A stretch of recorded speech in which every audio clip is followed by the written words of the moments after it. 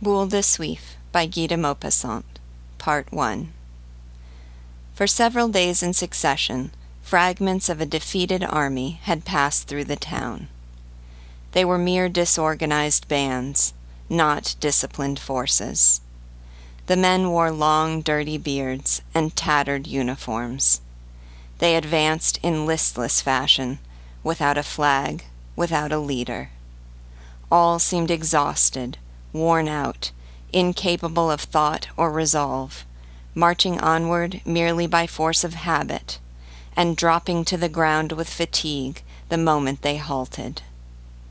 One saw, in particular, many enlisted men, peaceful citizens, men who lived quietly on their income, bending beneath the weight of their rifles, and little active volunteers, easily frightened but full of enthusiasm, as eager to attack as they were ready to take flight. And amid these, a sprinkling of red-breeched soldiers, the pitiful remnant of a division cut down in a great battle.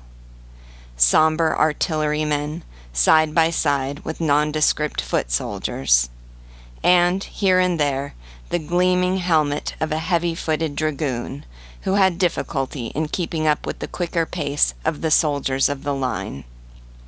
Legions of irregulars with high-sounding names, avengers of defeat, citizens of the tomb, brethren in death, passed in their turn, looking like banditti. Their leaders, former drapers or grain merchants, or tallow or soap chandlers, warriors by force of circumstances, officers by reason of their mustachios or their money, covered with weapons, flannel, and gold lace, spoke in an impressive manner, discussed plans of campaign, and behaved as though they alone bore the fortunes of dying France on their braggart shoulders, though in truth they frequently were afraid of their own men, scoundrels often brave beyond measure, but pillagers and debauchees. Rumor had it that the Prussians were about to enter Rouen. The members of the National Guard, who for the past 2 months had been reconnoitering with the utmost caution in the neighboring woods, occasionally shooting their own sentinels, and making ready for fight whenever a rabbit rustled in the undergrowth, had now returned to their homes. Their arms, their uniforms, all the death-dealing paraphernalia with which they had terrified all the milestones along the highroad for 8 miles around, had suddenly and marvelously disappeared. The last of the French soldiers had just crossed the Seine on their way to Pont-Audemer through Saint-Sever and Bourg-Achard, and in their rear the vanquished general, powerless to do aught with the forlorn remnants of his army, himself dismayed at the final overthrow of a nation accustomed to victory and disastrously beaten despite its legendary bravery, walked between 2 orderlies. Then a profound calm, a shuddering, silent dread settled on the city.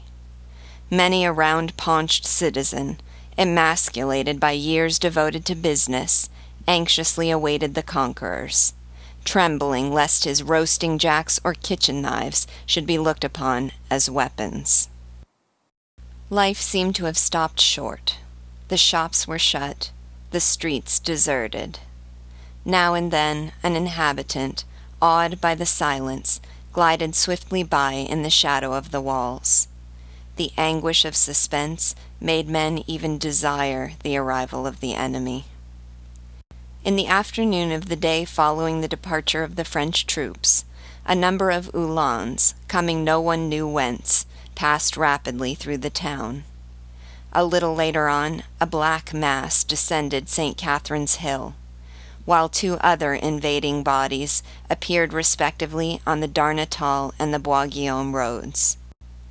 The advanced guards of the 3 corps arrived at precisely the same moment at the square of the Hôtel de Ville, and the German army poured through all the adjacent streets, its battalions making the pavement ring with their firm, measured tread. Orders shouted in an unknown guttural tongue rose to the windows of the seemingly dead, deserted houses, while behind the fast-closed shutters eager eyes peered forth at the victors, masters now of the city, its fortunes, and its lives by right of war. The inhabitants, in their darkened rooms, were possessed by that terror which follows in the wake of cataclysms, of deadly upheavals of the earth, against which all human skill and strength are vain. For the same thing happens whenever the established order of things is upset, when security no longer exists, when all those rights usually protected by the law of man or of nature are at the mercy of unreasoning, savage force. The earthquake crushing a whole nation under falling roofs, the flood let loose and engulfing in its swirling depths the corpses of drowned peasants, along with dead oxen and beams torn from shattered houses, or the army, covered with glory, murdering those who defend themselves, making prisoners of the rest, pillaging in the name of the sword, and giving thanks to God to the thunder of cannon. All these are appalling scourges, which destroy all belief in eternal justice, all that confidence we have been taught to feel in the protection of heaven and the reason of man. Small detachments of soldiers knocked at each door, and then disappeared within the houses, for the vanquished saw they would have to be civil to their conquerors. At the end of a short time, once the first terror had subsided, calm was again restored. In many houses the Prussian officer ate at the same table with the family. He was often well-bred, and, out of politeness, expressed sympathy with France, and repugnance at being compelled to take part in the war. This sentiment was received with gratitude. Besides, his protection might be needful some day or other. By the exercise of tact, the number of men quartered in one's house might be reduced. And why should one provoke the hostility of a person on whom one's whole welfare depended? Such conduct would savor less of bravery than of foolhardiness. And foolhardiness is no longer a failing of the citizens of Rouen, as it was in the day when their city earned renown by its heroic defenses. Last of all, final argument based on the national politeness. The folk of Rouen said to one another that it was only right to be civil in one's own house, provided there was no public exhibition of familiarity with the foreigner. Out of doors, therefore, citizen and soldier did not know each other. But in the house both chatted freely, and each evening the German remained a little longer, warming himself at the hospitable hearth. Even the town itself resumed by degrees its ordinary aspect. The French seldom walked abroad, but the streets swarmed with Prussian soldiers.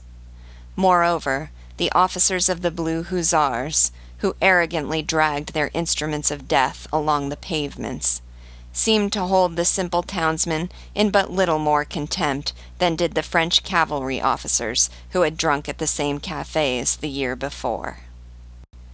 But there was something in the air, a something strange and subtle, an intolerable foreign atmosphere like a penetrating odor, the odor of invasion. It permeated dwellings and places of public resort, changed the taste of food, made one imagine oneself in far distant lands, amid dangerous, barbaric tribes. The conquerors exacted money, much money. The inhabitants paid what was asked. They were rich. But the wealthier a Norman tradesman becomes, the more he suffers at having to part with anything that belongs to him, at having to see any portion of his substance pass into the hands of another. Nevertheless, within 6 or 7 miles of the town, along the course of the river as it flows onward to Coisset, Dieppedalle, and Biessart, boatmen and fishermen often hauled to the surface of the water the body of a German, bloated in his uniform, killed by a blow from knife or club, his head crushed by a stone, or perchance pushed from some bridge into the stream below. The mud of the riverbed swallowed up these obscure acts of vengeance, savage yet legitimate, these unrecorded deeds of bravery, these silent attacks fraught with greater danger than battles fought in broad day, and surrounded, moreover, with no halo of romance. For hatred of the foreigner ever arms a few intrepid souls, ready to die for an idea. At last, as the invaders, though subjecting the town to the strictest discipline, had not committed any of the deeds of horror with which they had been credited while on their triumphal march, the people grew bolder, and the necessities of business again animated the breasts of the local merchants. Some of these had important commercial interests at Havre, occupied at present by the French army, and wished to attempt to reach that port by overland route to Dieppe, taking the boat from there. Through the influence of the German officers whose acquaintance they had made, they obtained a permit to leave town from the general in command. A large 4-horse coach having therefore been engaged for the journey, and 10 passengers having given in their names to the proprietor, they decided to start on a certain Tuesday morning before daybreak, to avoid attracting a crowd. The ground had been frozen hard for some time past, and about 3 o'clock on Monday afternoon, large black clouds from the north shed their burden of snow interruptedly all through that evening and night. At 4:30 in the morning, the travelers met in the courtyard of the Hôtel de Normandie, where they were to take their seats in the coach. They were still half asleep, and shivering with cold under their wraps. They could see one another but indistinctly in the darkness, and the mountain of heavy winter wraps in which each was swathed made them look like a gathering of obese priests in their long cassocks. But 2 men recognized each other, a third accosted them, and the 3 began to talk. "I'm bringing my wife," said one. "So am I." "And I too."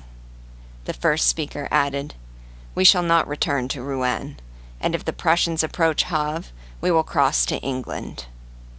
All 3, it turned out, had made the same plans, being of similar disposition and temperament. Still, the horses were not harnessed. A small lantern carried by a stable boy emerged now and then from one dark doorway to disappear immediately in another. The stamping of horses' hoofs, deadened by the dung and straw of the stable, was heard from time to time, and from inside the building issued a man's voice, talking to the animals and swearing at them. A faint tinkle of bells showed that the harness was being got ready. This tinkle soon developed into a continuous jingling, louder or softer according to the movements of the horse, sometimes stopping altogether, then breaking out in a sudden peal accompanied by a pawing of the ground by an iron-shod hoof. A door suddenly closed. All noise ceased. The frozen townsmen were silent. They remained motionless, stiff with cold. A thick curtain of glistening white flakes fell ceaselessly to the ground. It obliterated all outlines, enveloped all objects in an icy mantle of foam. Nothing was to be heard throughout the length and breadth of the silent, winter-bound city, save the vague, nameless rustle of falling snow, a sensation rather than a sound. The gentle mingling of light atoms, which seemed to fill all space, to cover the whole world. The man reappeared with his lantern, leading by a rope a melancholy-looking horse, evidently being led out against his inclination. The hostler placed him beside the pole, fastened the traces, and spent some time in walking round him to make sure that the harness was all right, for he could use only one hand, the other being engaged in holding the lantern. As he was about to fetch the second horse, he noticed the motionless group of travelers, already white with snow, and said to them, "Why don't you get inside the coach? You'd be under shelter at least." This did not seem to have occurred to them, and they at once took his advice. The 3 men seated their wives at the far end of the coach, then got in themselves. Lastly, the other vague, snow-shrouded forms clambered to the remaining places without a word. The floor was covered with straw, into which the feet sank. The ladies at the far end, having brought with them little copper foot-warmers heated by means of a kind of chemical fuel, proceeded to light these, and spent some time in expatiating in low tones on their advantages, saying over and over again things which they had all known for a long time. At last, 6 horses instead of 4 having been harnessed to the diligence on account of the heavy roads, a voice outside asked, "Is everyone there?" To which a voice from the interior replied, "Yes," and they set out. The vehicle moved slowly, at a snail's pace. The wheels sank into the snow. The entire body of the coach creaked and groaned. The horses slipped, puffed, steamed, and the coachman's long whip cracked incessantly, flying hither and thither, coiling up, then flinging out its length like a slender serpent, as it lashed some rounded flank, which instantly grew tense as it strained in further effort. But the day grew apace. Those light flakes which one traveler, a native of Rouen, had compared to a rain of cotton, fell no longer. A murky light filtered through dark, heavy clouds, which made the country more dazzlingly white by contrast, a whiteness broken sometimes by a row of tall trees spangled with hoarfrost, or by a cottage roof hooded in snow. Within the coach the passengers eyed one another curiously in the dim light of dawn. Right at the back, in the best seats of all, Monsieur and Madame Loiseau, wholesale wine merchants of the Rue Grand Pont, slumbered opposite each other. Formerly clerk to a merchant who had failed in business, Loiseau had bought his master's interest and made a fortune for himself. He sold very bad wine at a very low price to the retail dealers in the country, and had the reputation among his friends and acquaintances of being a shrewd rascal, a true Norman, full of quips and wiles. So well established was his character as a cheat, that, in the mouths of the citizens of Rouen, the very name of Loiseau became a byword for sharp practice. Above and beyond this, Loiseau was noted for his practical jokes of every description, his tricks, good or ill-natured, and no one could mention his name without adding at once, "He's an extraordinary man, Loiseau." He was undersized and pot-bellied, had a florid face with grayish whiskers. His wife, tall, strong, determined, with a loud voice and decided manner, represented the spirit of order and arithmetic in the business house which Loiseau enlivened by his jovial activity. Beside them, dignified in bearing, belonging to a superior caste, sat Monsieur Carre Lamadon, a man of considerable importance, a king in the cotton trade, proprietor of 3 spinning mills, officer of the Legion of Honor, and member of the General Council. During the whole time the empire was in the ascendancy, he remained the chief of the well-disposed opposition, merely in order to command a higher value for his devotion when he should rally to the cause which he meanwhile opposed with courteous weapons, to use his own expression.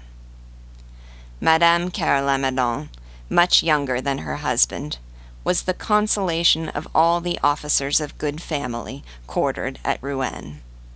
Pretty, slender, graceful, she sat opposite her husband, curled up in her furs, and gazing mournfully at the sorry interior of the coach. Her neighbors, the Comte and Comtesse Hubert de Bréville, bore one of the noblest and most ancient names in Normandy. The Count, a nobleman advanced in years and of aristocratic bearing, strove to enhance by every artifice of the toilet his natural resemblance to King Henry IV, who, according to a legend of which the family were inordinately proud, had been the favored lover of a de Breville lady, and father of her child, the frail one's husband having, in recognition of this fact, been made a count and governor of a province. A colleague of Monsieur Carre-Lamadon in the General Council, Count Hubert represented the Orleanist party in his department. The story of his marriage with the daughter of a small ship-owner at Nantes had always remained more or less of a mystery.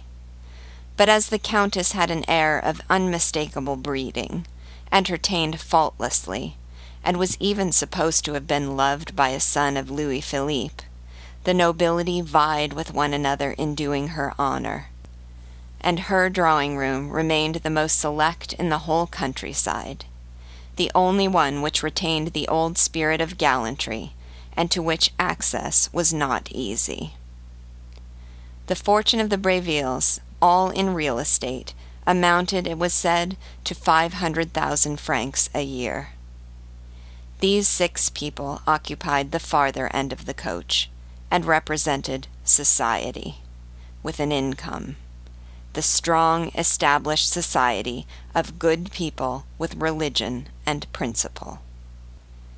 It happened by chance that all the women were seated on the same side, and the Countess had, moreover, as neighbors, 2 nuns, who spent the time in fingering their long rosaries and murmuring paternosters and aves. One of them was old, and so deeply pitted with smallpox that she looked for all the world as if she had received a charge of shot full in the face. The other, of sickly appearance, had a pretty but wasted countenance, and a narrow consumptive chest, sapped by that devouring faith which is the making of martyrs and visionaries. A man and woman, sitting opposite the 2 nuns, attracted all eyes. The man, a well-known character, was Cornudet, the Democrat, the terror of all respectable people.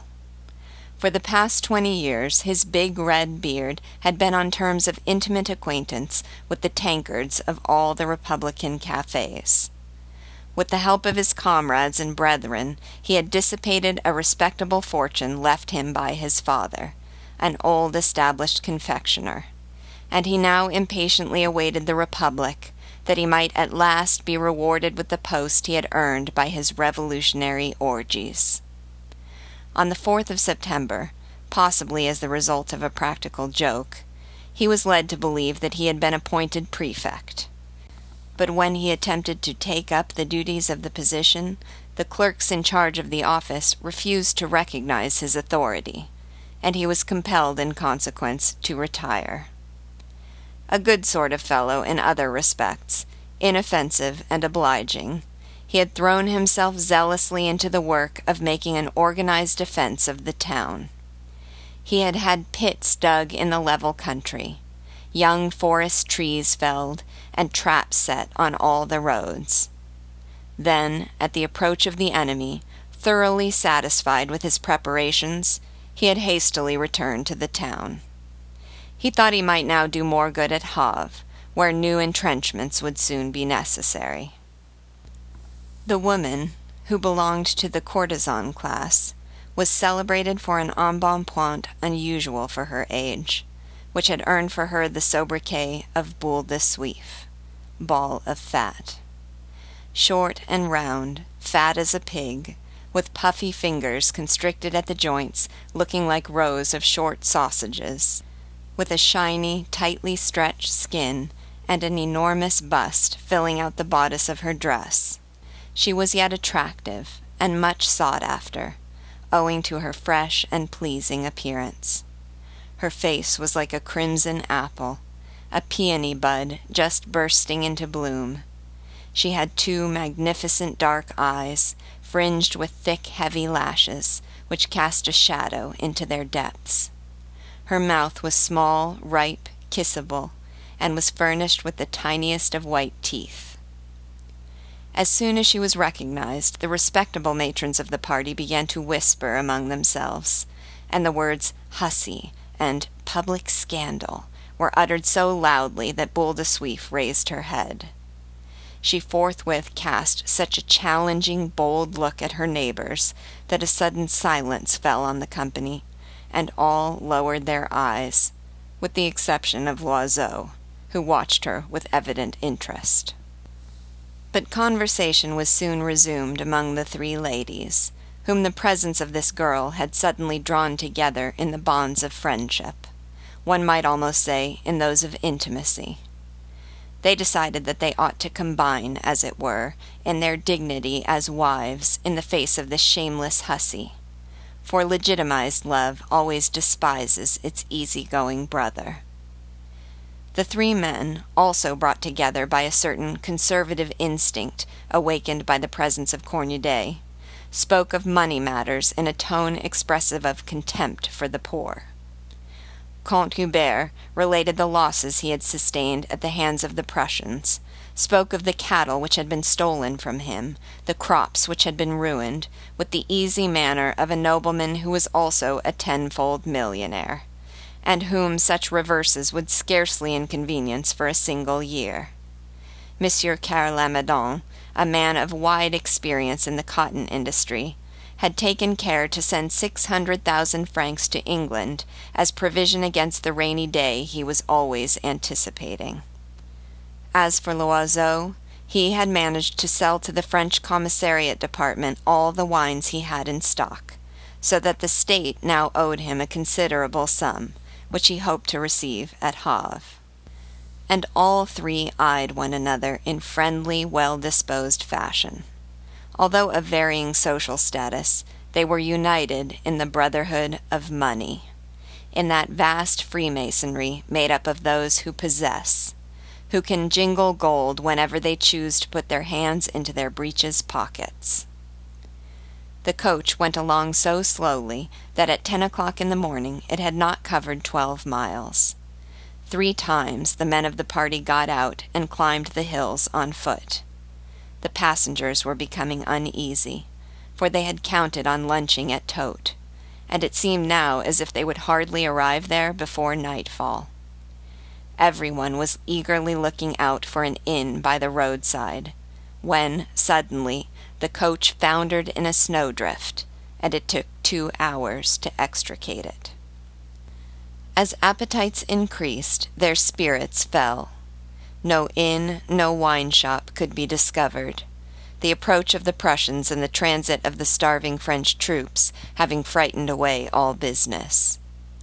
The men sought food in the farmhouses beside the road, but could not find so much as a crust of bread.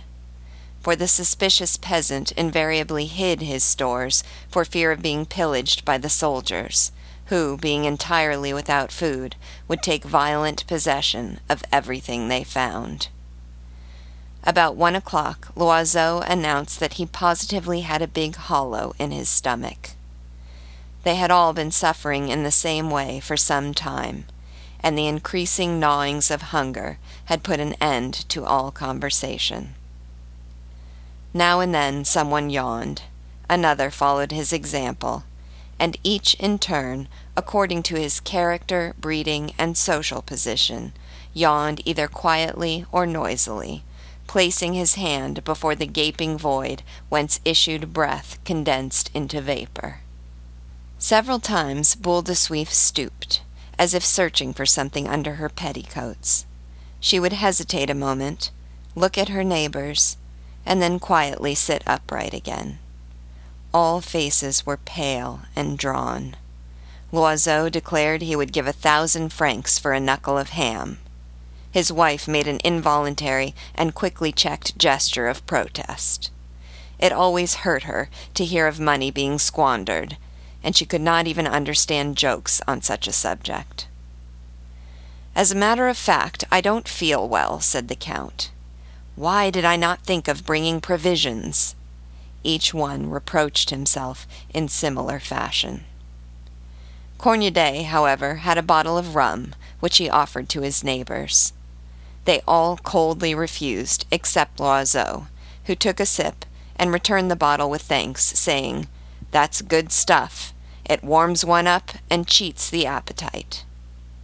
The alcohol put him in good humor, and he proposed that they should do as the sailors did in the song, "Eat the fattest of the passengers."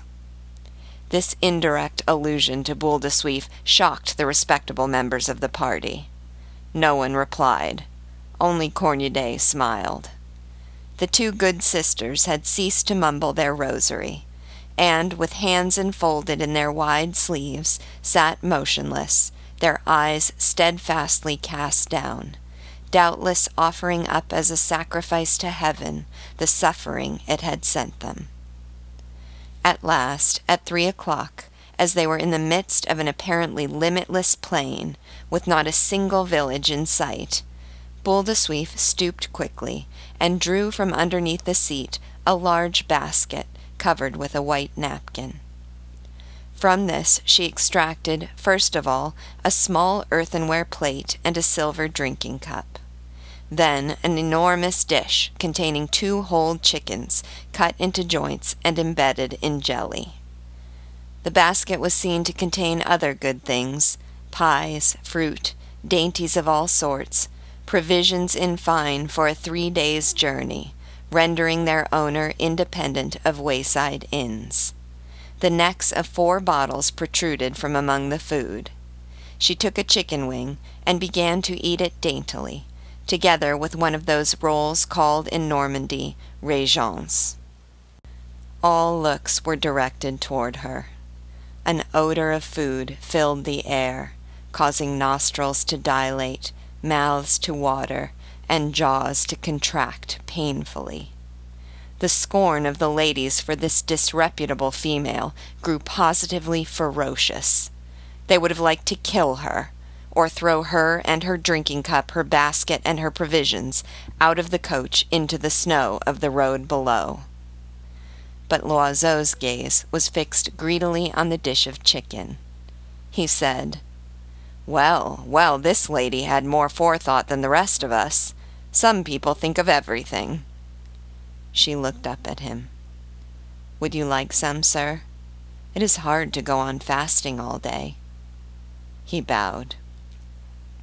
"Upon my soul, I can't refuse. I cannot hold out another minute. All is fair in wartime, is it not, madame?" And casting a glance on those around, he added, "At times like this it is very pleasant to meet with obliging people." He spread a newspaper over his knees to avoid soiling his trousers, and, with a pocket-knife he always carried, helped himself to a chicken leg coated with jelly, which he thereupon proceeded to devour. Then Boule de Suif, in low, humble tones, invited the nuns to partake of her repast. They both accepted the offer unhesitatingly, and after a few stammered words of thanks, began to eat quickly, without raising their eyes. Neither did Cornudet refuse his neighbor's offer, and, in combination with the nuns, a sort of table was formed by opening out the newspaper over the 4 pairs of knees. Mouths kept opening and shutting, ferociously masticating and devouring the food. Loiseau, in his corner, was hard at work, and in low tones urged his wife to follow his example. She held out for a long time, but overstrained nature gave way at last. Her husband, assuming his politest manner, asked their charming companion if he might be allowed to offer Madame Loiseau a small helping. "Why, certainly, sir," she replied, with an amiable smile, holding out the dish. When the first bottle of claret was opened, some embarrassment was caused by the fact that there was only 1 drinking cup, but this was passed from one to another after being wiped. Cornudet alone, doubtless in a spirit of gallantry, raised to his own lips that part of the rim which was still moist from those of his fair neighbor. Then, surrounded by people who were eating, and well-nigh suffocated by the odor of food, the Comte and Comtesse de Bréville, and Monsieur and Madame Carre Lamadon, endured that hateful form of torture which has perpetuated the name of Tantalus. All at once the manufacturer's young wife heaved a sigh which made everyone turn and look at her. She was white as the snow without. Her eyes closed, her head fell forward. She had fainted. Her husband, beside himself, implored the help of his neighbors. No one seemed to know what to do until the elder of the two nuns, raising the patient's head, placed Boule de Suif's drinking cup to her lips and made her swallow a few drops of wine.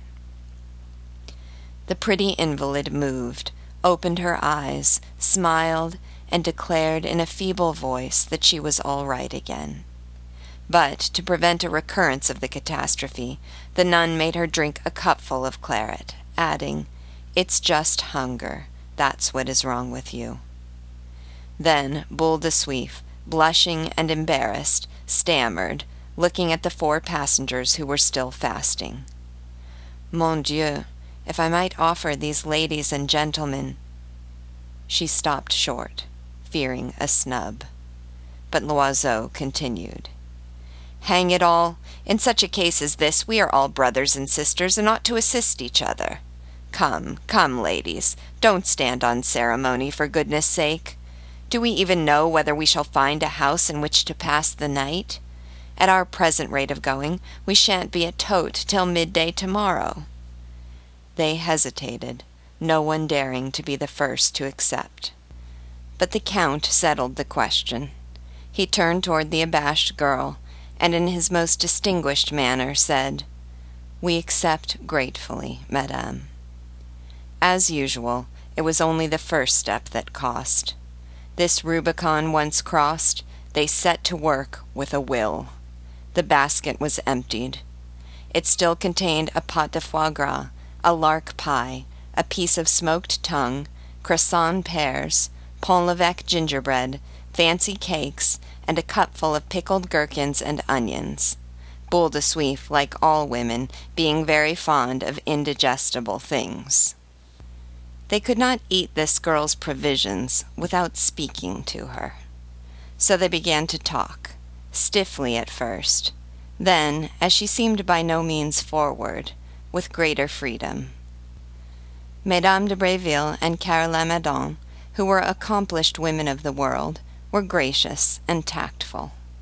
The Countess especially displayed that amiable condescension characteristic of great ladies whom no contact with baser mortals can sully, and was absolutely charming. But the sturdy Madame Loiseau, who had the soul of a gendarme, continued morose, speaking little and eating much. Conversation naturally turned on the war. Terrible stories were told about the Prussians, deeds of bravery were recounted of the French, and all these people who were fleeing themselves were ready to pay homage to the courage of their compatriots. Personal experiences soon followed, and Boule de Suif related with genuine emotion, and with that warmth of language not uncommon in women of her class and temperament, how it came about that she had left Rouen. "I thought at first that I should be able to stay," she said. "My house was well stocked with provisions, and it seemed better to put up with feeding a few soldiers than to banish myself goodness knows where. But when I saw those Prussians, it was too much for me. My blood boiled with rage. I wept the whole day for very shame. Oh, if only I had been a man! I looked at them from my window, the fat swine, with their pointed helmets, and my maid held my hands to keep me from throwing my furniture down on them. Then some of them were quartered on me. I flew at the throat of the first one who entered. They are just as easy to strangle as other men, and I'd have been the death of that one if I hadn't been dragged away from him by my hair. I had to hide after that, and as soon as I could get an opportunity, I left the place, and here I am." She was warmly congratulated. She rose in the estimation of her companions, who had not been so brave. And Cornudet listened to her with the approving and benevolent smile of an apostle, the smile a priest might wear in listening to a devotee praising God. For long-bearded Democrats of his type have a monopoly of patriotism, just as priests have a monopoly of religion.